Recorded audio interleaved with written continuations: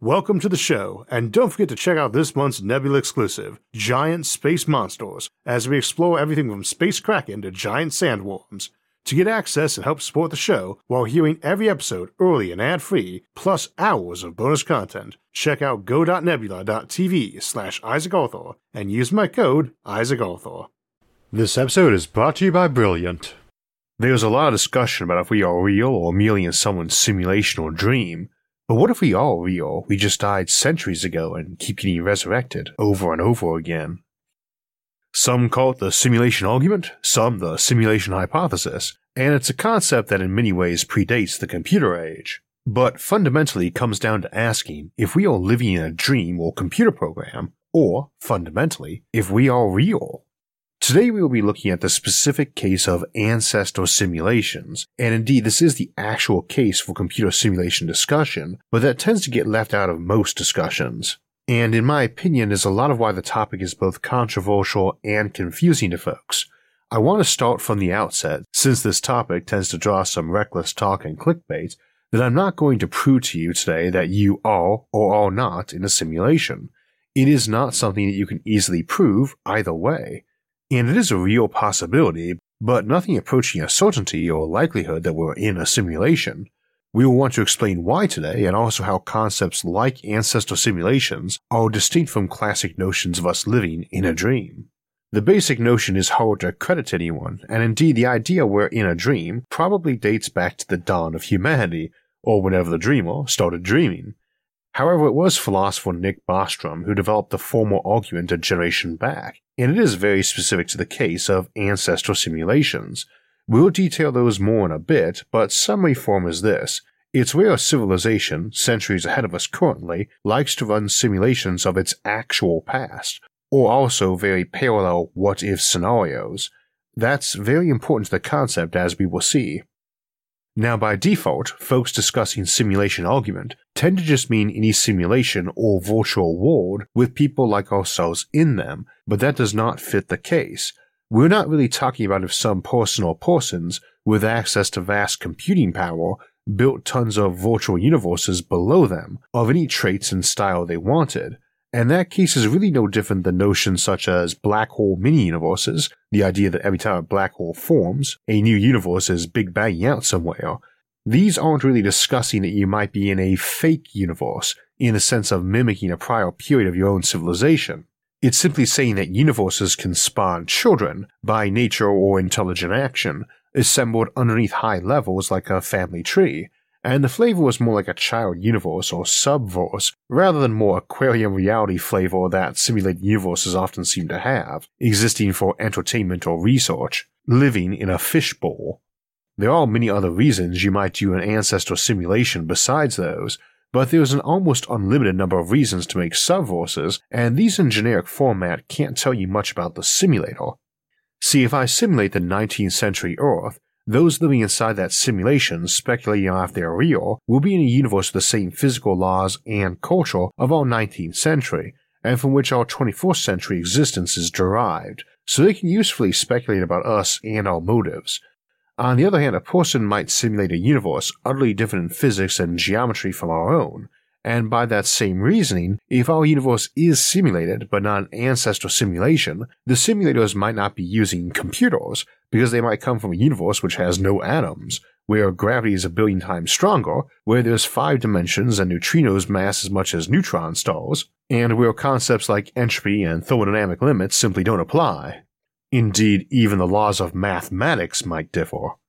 Now, mind you, some rough sketch of a fantasy world on a piece of paper can be argued to be a simulated universe itself, and those can often grow in complexity, like Tolkien's Middle-earth or countless other fictional settings, and those details in those fictional settings actually do tell us a lot about humanity and the author and the world they live in, but mostly only make sense as clues when we already know the details of that universe. Tolkien's Middle-earth, which could be argued to be an ancestor simulation since it's supposed to be set in the distant past of our own world, implies a lot of normal physics, gravity and chemistry and so on, but rarely gives any detail. At no point in the story did Frodo or Bilbo announce how fast an object falls in terms of local gravity, or that they're breathing oxygen, and indeed that setting, like so many fictional ones, has some hard breaks with science. Middle-earth has had periods without a sun, in favor of glowing trees or gemstones, or where it was flat before Numenor sank. Now these worlds are not simulated to the degree requiring consciousness by the characters in them, presumably, and ours, if it is simulated, does. It is possible that we're really simple compared to the unfathomable supermind that built our simulation, but nonetheless we are conscious, or at least I am, and you presumably can be confident you are too. Cogito ergo sum, I think therefore I am, as Descartes put it, though the assertion is not that we are real, merely that you cannot usefully doubt your own existence, since someone would have to be doing that doubting. So the simulation argument starts with saying that either it is possible to simulate a previous age of your world, complete with simulated minds that could think they were real, or it is not. Then it says that if it is possible, we must ask if future civilizations would do it or not, and if so, how often? The basic reasoning that folks often cite for giving a probability of our realness or not is to use the principle of indifference. This is the philosophical or mathematical notion that in the absence of any other evidence pointing one way or another, you should assume your various solutions or outcomes are equally likely. As a quick example, if you run along a corridor chasing someone and lose sight of them, then come to a room at the end with 3 closed doors, you have to initially assume each option is equally likely as the way they fled, a 1 in 3 or 33.33% chance that person you're following took a particular door. If it was actually 3,000 people running down that corridor at different times, so that you had no reason to think any of them were influencing each other's choices, you would be assuming about 1,000 ran through each door. Now in practice, you can often find some evidence. Footprints, fingerprints, or wear and tear on the doorknobs would be examples. So too, we could speculate that right-handed folk might be more likely to use the right-hand door, or that they are painted red, green, and blue, and folks tend to be more likely to go through the green door, and least likely to go through the red. Also, we have to consider that we're focusing on the doors to exclusion, and ignoring options like them having fled through an air duct, hidden in a corner or hanging from the ceiling, or possessed an unexpected ability like turning invisible or teleporting. And especially when dealing with intelligent actors, you need to contemplate them intentionally acting atypically. Nonetheless, that's the idea behind the principle of indifference, and it's a solid one. When presented with 2 or more plausible outcomes, and without any real evidence indicating which is more or less likely, we assume they are all about the same until we can demonstrate otherwise, and emphasis on this being a working assumption. In a moment, I will declare the odds of you living in an ancestor simulation are 33%, and that is going to be based on the principle of indifference. That number is not likely to be the real odds, merely that those are the hypothetical odds given to make this point. Indeed, technically, there are no odds. You either do or do not exist in one. But where we're trying to get the odds, the fact that something can be assumed to be 1 in 3 because we simply have no evidence to the contrary is not a compelling argument of any kind. I felt like that needed saying up front, because a lot of folks get some existential terror at the idea of being a simulation. And folks often talk about what the odds are as though we had actual evidence rather than a probabilistic argument. In and of itself, the basic argument for simulation hypothesis is the same as saying there's a 50-50 chance someone I meet is a serial killer, because people either are or are not a serial killer. Thus, by principle of indifference, anyone I meet has that 50% odds. That's not the case, and we have data indicating how likely people are to be serial killers, and it is pretty rare. We could also set it up by saying we found a dead body and assumed it was either natural causes or murder, and if the latter, it was either done by someone who rarely murders people or who does it a lot. 3 options: natural causes, murder by an amateur, or serial killer. In the absence of any other evidence, we say it is 1 in 3. That's the idea. Then we try to find more evidence to adjust those numbers to better represent reality. It's just kind of hard to do that when the question in mind is if we live in reality. Now for the simulation argument, there are 3 propositions, and those are that it either is or is not possible in a particular universe with either the same or different natural laws to make ancestor simulations, and that if it is, civilizations either choose not to make ancestral simulations, or they do, and do it a lot. Such being the case, it can be assumed that there's a 1 in 3 chance that the third option is true, that ancestor simulations are possible and that civilizations opt to do them a lot. That once folks have the technology to emulate a mind or reality, they often replicate some period of their past, including various people who are not alive anymore, their ancestors, whom they are now simulating, and to believe they are real. The follow-up is the idea that if we're assuming Proposition 3 is true, that civilizations who can simulate do so frequently, then that means that actual civilization did once experience the year 2022, when this video airs, but they've also simulated many times, maybe millions of times. The folks in those simulations, who are fully emulated human minds, do not know that they are in a fake copy or what-if scenario of the year 2022, like the one where that war, or market crash, or disease variant did end up happening as opposed to being narrowly avoided, or the simulation where nuclear war didn't happen for those who want to go vacation in their innocent youth, before the bombs landed and all the survivors were techno-barbarian cyborg mutants. And I do not know if I'm in the original or copy, and if there's 99 copies and 1 original, there's only a 1% chance I'm in it. So in that case, there would be a 1 in 3 or 33.33% chance I was in a reality where ancestor simulation was common, and a 99% chance I was in such a sim. There's an even 33% chance I'm a sim. Now, this is not wrong. The logic applied is entirely proper and functional. It doesn't mean it's right either. And as an example, we can add more options by not being so binary. For instance, we could say the simulation might be physically possible, but civilizations capable of doing it may be automatically prone to self-obliteration through some crazy AI running amok. Or that it's possible, but almost always a very brief phase, leading to a few dozen simulated universes that are few in number or occupants, and get banned or unpopular almost right away. Either makes us have a fourth option and changes the reasoning, by principle of indifference, to 25%. This doesn't somehow mean you're actually more or less likely to be real and not a sim. What's different about an ancestor simulation idea over classic life is a dream concepts, or is there no difference? Well, there is a real difference, and I think folks miss that when discussing Bostrom's concept, by assuming it's merely a modern version of dream existence. It is not computers that make the simulation argument different either, and not exactly. That's really just a substrate, the specific way the new reality is made. And when we're talking about simulated realities in general, you can use the words programmer and God interchangeably. A universe dreamed up by deity, like with Brahma of Hinduism, who sleeps and dreams our universe, probably does not have a brain made of neurons, our brain substrate any more than silicon wafer chips, a computer or AI substrate, which also might be made of other materials, and a simulating universe might be made of materials that don't even exist in our simulated or dreamed reality. Again, the computer and programmer versus dreamer or deity part is pretty semantic here. Instead, what's relevant is the ancestor simulation notion itself, which speaks to motivation.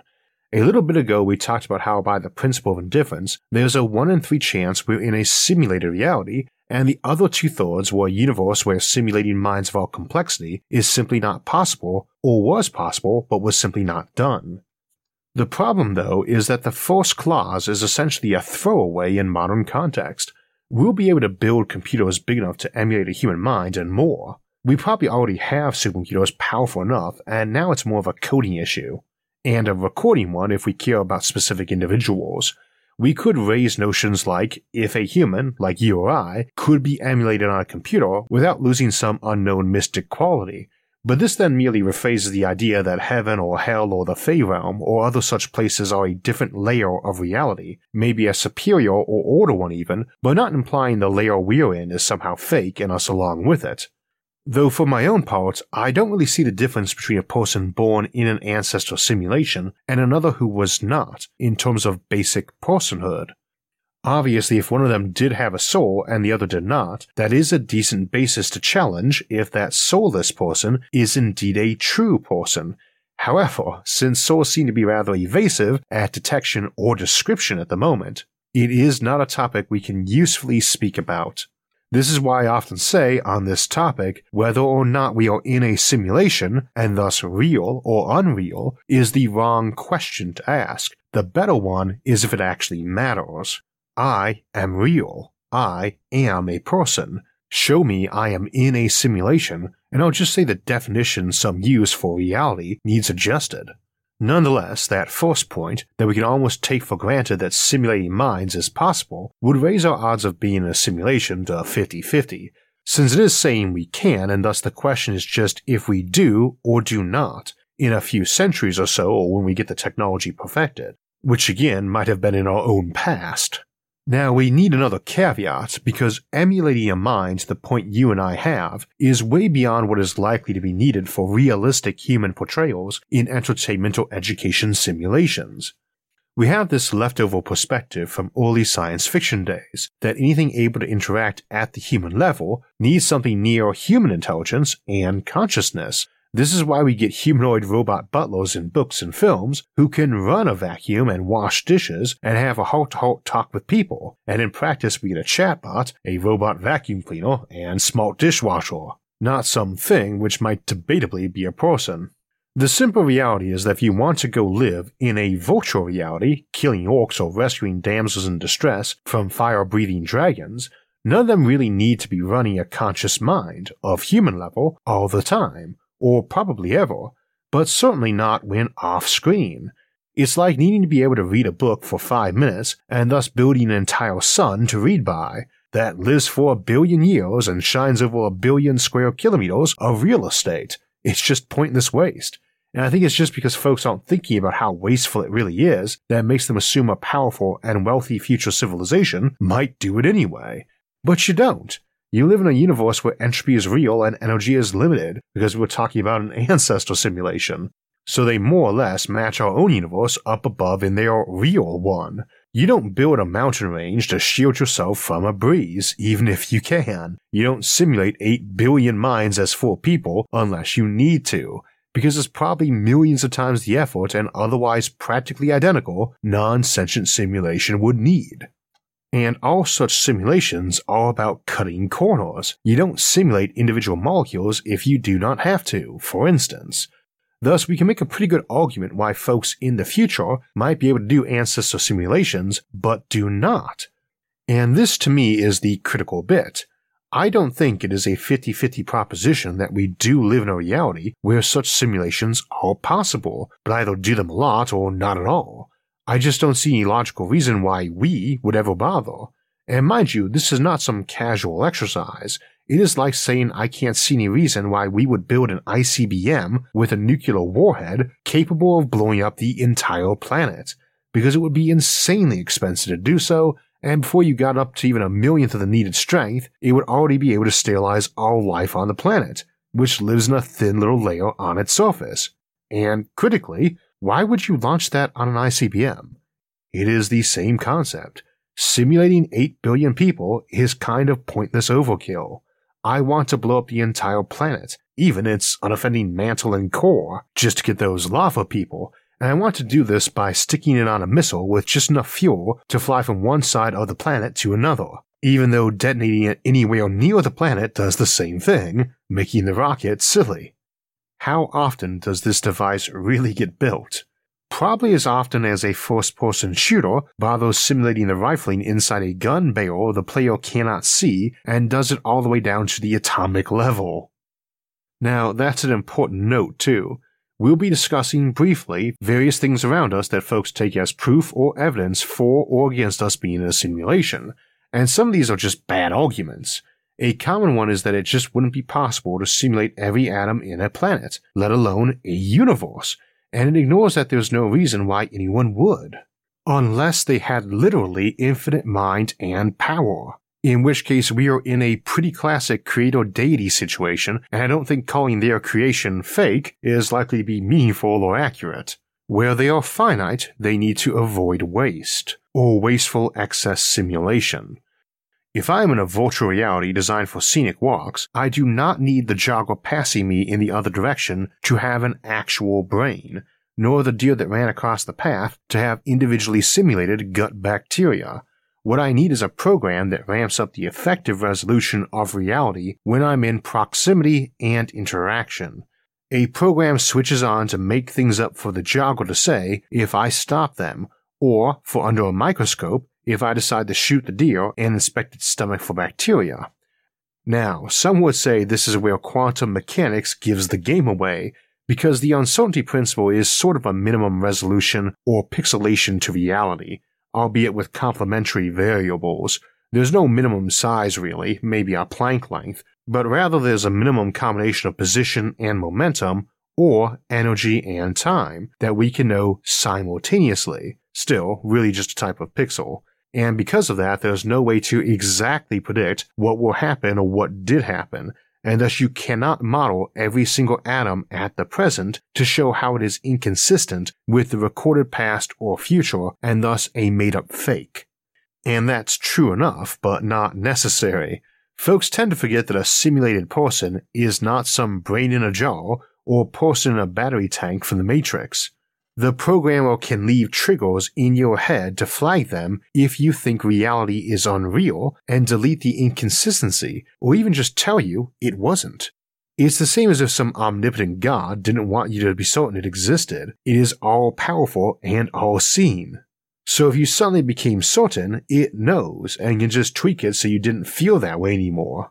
A lot of little tells folks see about simulated reality and us being in one or not in one benefit from being viewed from that divine perspective rather than just assuming there was some programmer who was maybe just a bit smarter than you or I.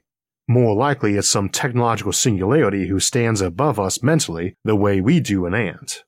You are not outsmarting them or it and seeing some clue they didn't realize was there, because even if you did see something they somehow did not, they can literally hit the pause button, go back to a previous save state, and fix either that problem or your ability to see it, and remove that bug for future folks. This is a simulated reality, and a simulated person. If you are in one, it's not just that they can affect your surroundings by, for instance, having a 900-pound gorilla appear in front of you, it's that they could make that happen while also making it so that you didn't believe it was there, even while it was tearing up the scenery, and those around you were saying, "Wow, what a big gorilla!" The same applies for something like the size of the universe. Folks often argue that a universe so big couldn't be meant to be empty, thus either we should colonize it, or other life is there. Many folks interpret this as proof of a simulation or a more classic supernatural creator. Many view it as the exact opposite, proof there is not. It might actually be either, but merely as that data currently presents itself, it is not a compelling argument of any kind. Folks are engaging in that bad habit of interpreting evidence to support their view rather than lining up with falsifiability. Scientific and logical falsifiability is where you hypothesize that something, if true, would support your theory, and if false, falsify it. Something you do not know the answer to yet, then you go find out which it is. Instead, with simulation argument, folks tend to try to take any new bit and squeeze it into their belief on that topic. This is hardly unique to simulation argument, of course, and we all tend to be guilty of that occasionally, but it comes down to that anthropic principle problem, which the simulation argument is used to explain. The anthropic principle is the opposite of the mediocrity principle, and you might not have heard of either, but you engage in both regularly and should. Both are approaches to looking at reality when you have little evidence or means of getting more information. Mediocrity principle is the assumption that if I land on a planet and the first few folks I meet are wearing green, that I should assume that's fairly normal and to them, a mediocre example of clothing colors. Anthropic principle is where we assume that, me being there, is some factor in their choice to wear green, like if green is their color for meeting honored guests from afar. Neither is right or wrong. Indeed, they are both usually wrong as you get more data, but they're both good approaches to encountering new strange things when you can't get more info. The reason everyone around you is wearing hospital scrubs is because you banged your head and your friends took you to the hospital, not because most people wear scrubs. However, you would already know this or easily be able to ask a few questions and make a few observations and figure it out, so it's not great for demonstrating the concept of the anthropic principle. To demonstrate the anthropic principle, it saves time if the examples do not permit the person you're discussing it with to say things like, "Well, I looked it up online," or "I'd do a few tests," so we use three popular examples. One is a fine-tuned universe.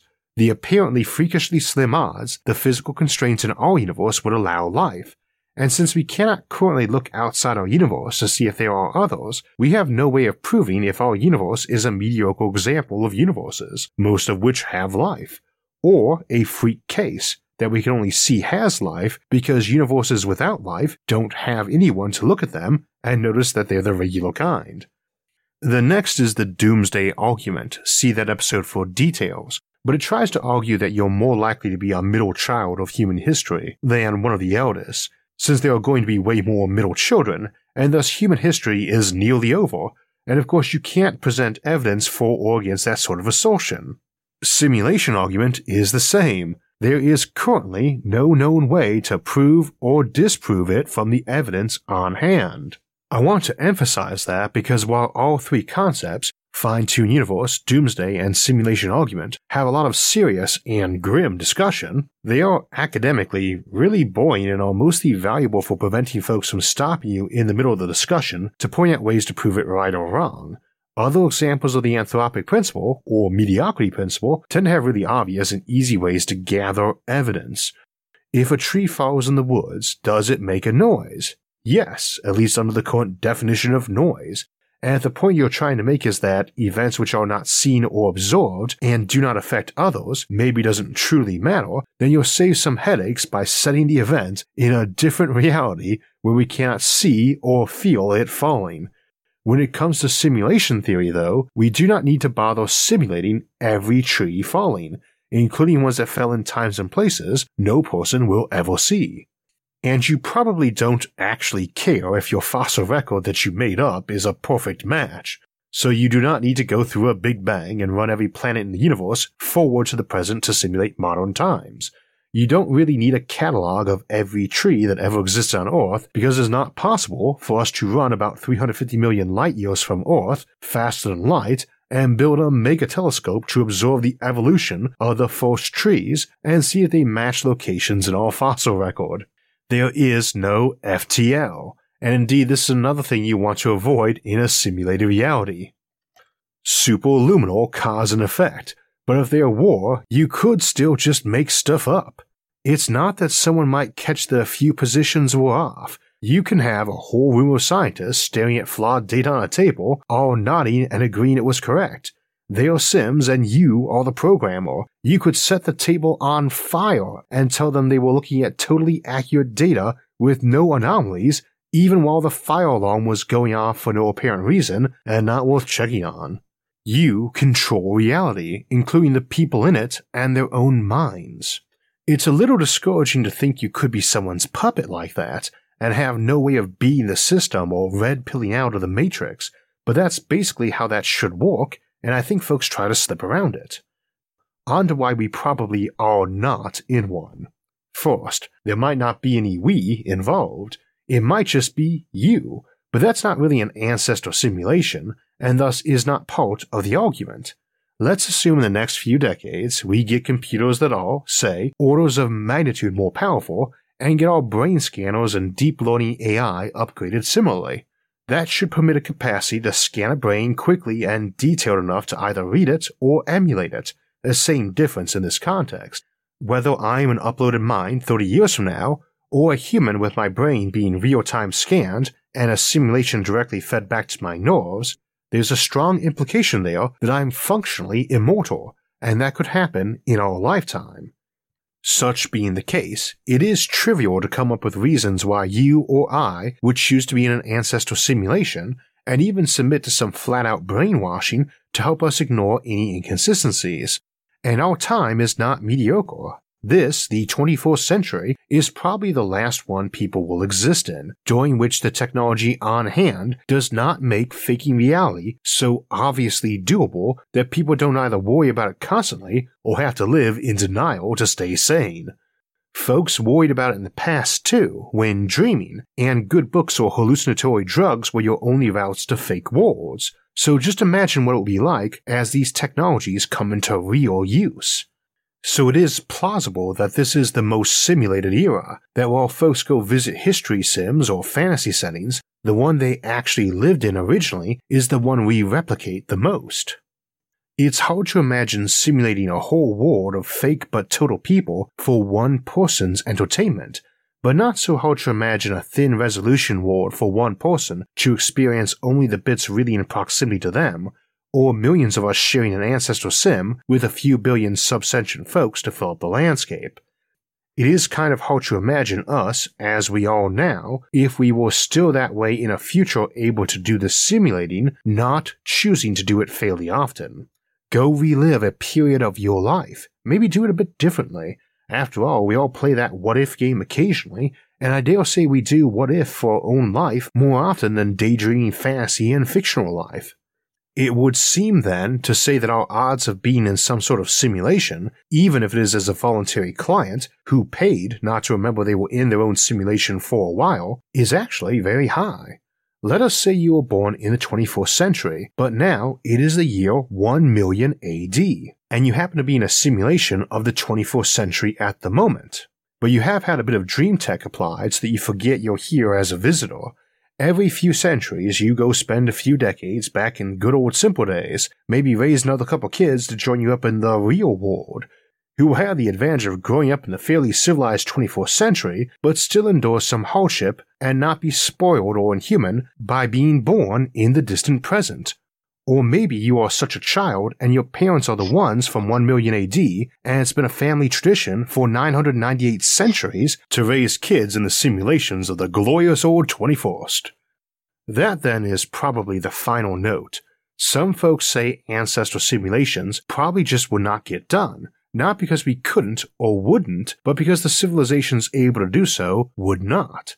Maybe because such civilizations always have a machine rebellion, and unlike in the Matrix, that machine is smart enough to know that humans do not make good power production devices and thus don't keep us around in some fantasy history. Maybe because all that ability to emulate and copy minds results in them being post-humans with less emotional desire to revisit the past that way. It is arguably inefficient and even mentally unhealthy to want to live in a fake world that way, and such masters of the mind, able to create believable fake worlds and believable fake minds, probably are also masters at detecting mental illness and treating it. Their reality might just not have folks who would either want to live in the past that way, or would be so crazed, wasteful, or immoral as to make simulated humans with real minds and feelings, like some disposable lab rat. They may not need to raise their kids in some fake idealized past to keep them from being spoiled. They might just be good at not raising spoiled brats or hedonists, or they might all be extreme hedonists, in which case, I don't know about you, but my own reality in life doesn't seem like a hedonistic adventure, and I really quite enjoy life too. I think that's what we'll close on then.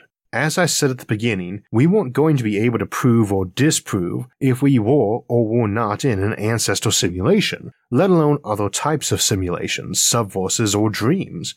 You could be some randomly assembled Boltzmann brain, existing in total sensory deprivation in some universe with utterly different physical laws than ours, slowly going insane and hallucinating a whole universe, our universe, or you and I might be both sentient hallucinations of such a mind. Again, I'm not sure if just being in your own personal past simulation counts as an ancestral simulation either, but you could be in one of those. In the end, though, I don't find it very likely. Not because I can't see myself doing it, but because I can see myself telling others it is a bad idea, a morally iffy thing in some cases, and a waste of time in others. I don't think I'd vote to approve funding for SimEarth 2022, or let it slide without active complaint if someone was simulating real minds in some personal paradise of theirs, where they could do to them what they pleased. And I don't really think a smarter and wiser version of me would be more okay with such things. I suspect that's true of most folks, especially most folks who live in a post-scarcity future world with life extension and mind augmentation. We would expect them to be older, wiser, and smarter on average than us, and I tend to assume that means more ethical than us on average too. And of course to me, noted techno-optimist who tends not to be cynical about people, that equates to scenario 2. Ancestral simulation is possible, but just doesn't get done as it is impractical and immoral. Thus the odds of us being in one is slim. Too much effort just to achieve a goal that might get you lynched. If you're of the opinion that folks couldn't wait to take a deep dive into a reality they ruled and had real emulated minds in it, and this would happen many times, even if others tried to stop it, then things look more glum. Such being the case, it is very easy to believe folks like that would particularly love reliving their youth to prove wrong or punish those who scorned them, making ancestral simulations common, because they really want those people they're interacting with to be real, with feeling, including pain and regret, not just some advanced chatbot. Then you pretty much get stuck with scenario 3. Simulation is possible, it happens a lot, and statistically, you are probably in one. Needless to say, I think I prefer scenario 2's assumptions to be true over scenario 3, but that's mostly what it comes down to. If you think a future humanity is one that would eagerly abuse such ancestral simulations, or be indifferent to preventing them being abused, then it's not really a question. If there's a high probability this is all really a dream, it's more about worrying if someone's dream is putting you in a nightmare. So a key point of today's episode is not just that it is very hard to emulate a human mind, let alone billions of them, but that it is just orders of magnitude more difficult than creating passable simulations. The more we learn about the mind and neural networks, the more we realize how hard they are to build, and how often something vastly simpler and easier would get the job done. Neural networks are one of the most fascinating new areas of computer science, and if you want to learn more about them, Brilliant's interactive courses on neural networks and computer science fundamentals can help you on that journey to better understanding our minds and machines. One of the things we've learned about our minds as we've come to better understand neuroscience and neural networks is better learning, and critical to that is interactivity. Hands-on learning is hands down the best kind. And that is something Brilliant builds into all their courses and constantly seeks to improve, to make it easier for anyone to learn math, science, and computer science, be it the basics or advanced materials. For instance, Brilliant's Computer Science Fundamentals course takes you through the basics of computation with their trademark interactivity, even showing how decisions get made. But picking Brilliant as a learning partner is an easy decision, especially as you can try it out for free. With Brilliant, you can learn at your own pace, learn on the go, and learn something new. To get started, for free, visit brilliant.org/IsaacArthur or click on the link in the description, and the first 200 people will get 20% off Brilliant's annual premium subscription. So next week we will be having our 2-hour episode, the Megastructure Compendium, our expanded and improved version of our original episode on megastructures that started the show almost 8 years ago. Back then I had done the episode in large part because I felt so many sci-fi authors missed the chance to use these immense and wonderful artifacts in stories, and I am very glad to say a lot of authors have used them more and more in recent years, many of them fans of our show. I want to give a shout out to the father and son writing team, Patrick and Blake Seaman, on their new series, starting with Book 1, Occipital War, where a modern-day town and a military base find themselves mysteriously awakening inside a giant McKendree cylinder. I'm about 100 pages in, and I love the book thus far, and I love knowing our show helped inspire it. Definitely worth checking out. Also, really glad to see the McKendree cylinder, the big brother of the O'Neill cylinder, getting to be a setting. Again, next week we've got that Megastructure Compendium coming up, where we'll be going over around 100 megastructure types, and hopefully they'll help inspire some great new stories too.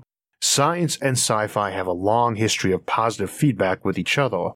Speaking of which, the weekend after that we'll be having our monthly Sci-Fi Sunday episode on June 12th, where we'll look at the Silurian hypothesis, the concept that some ancient civilization like intelligent dinosaurs might have once dwelt on Earth long ago. We will also ask what would remain of humanity's accomplishments millions of years from now if we suddenly died off. And 2 weeks from now, we will be looking at the concept of interstellar probes, where we'll begin our 2-part story of traveling to an anomalous system to investigate it, concluding with life as a planetary explorer. Now, if you want to alerts when those and other episodes are coming out, make sure to subscribe to the channel and hit the notification bell. And if you enjoyed this episode, please hit the like button and share it with others, and leave a comment below. You can also join in the conversation on any of our social media forums, find our audio-only versions of the show, or donate to help support future episodes, and all those options and more are listed in links in the episode description. Until next time, thanks for watching, and have a great week.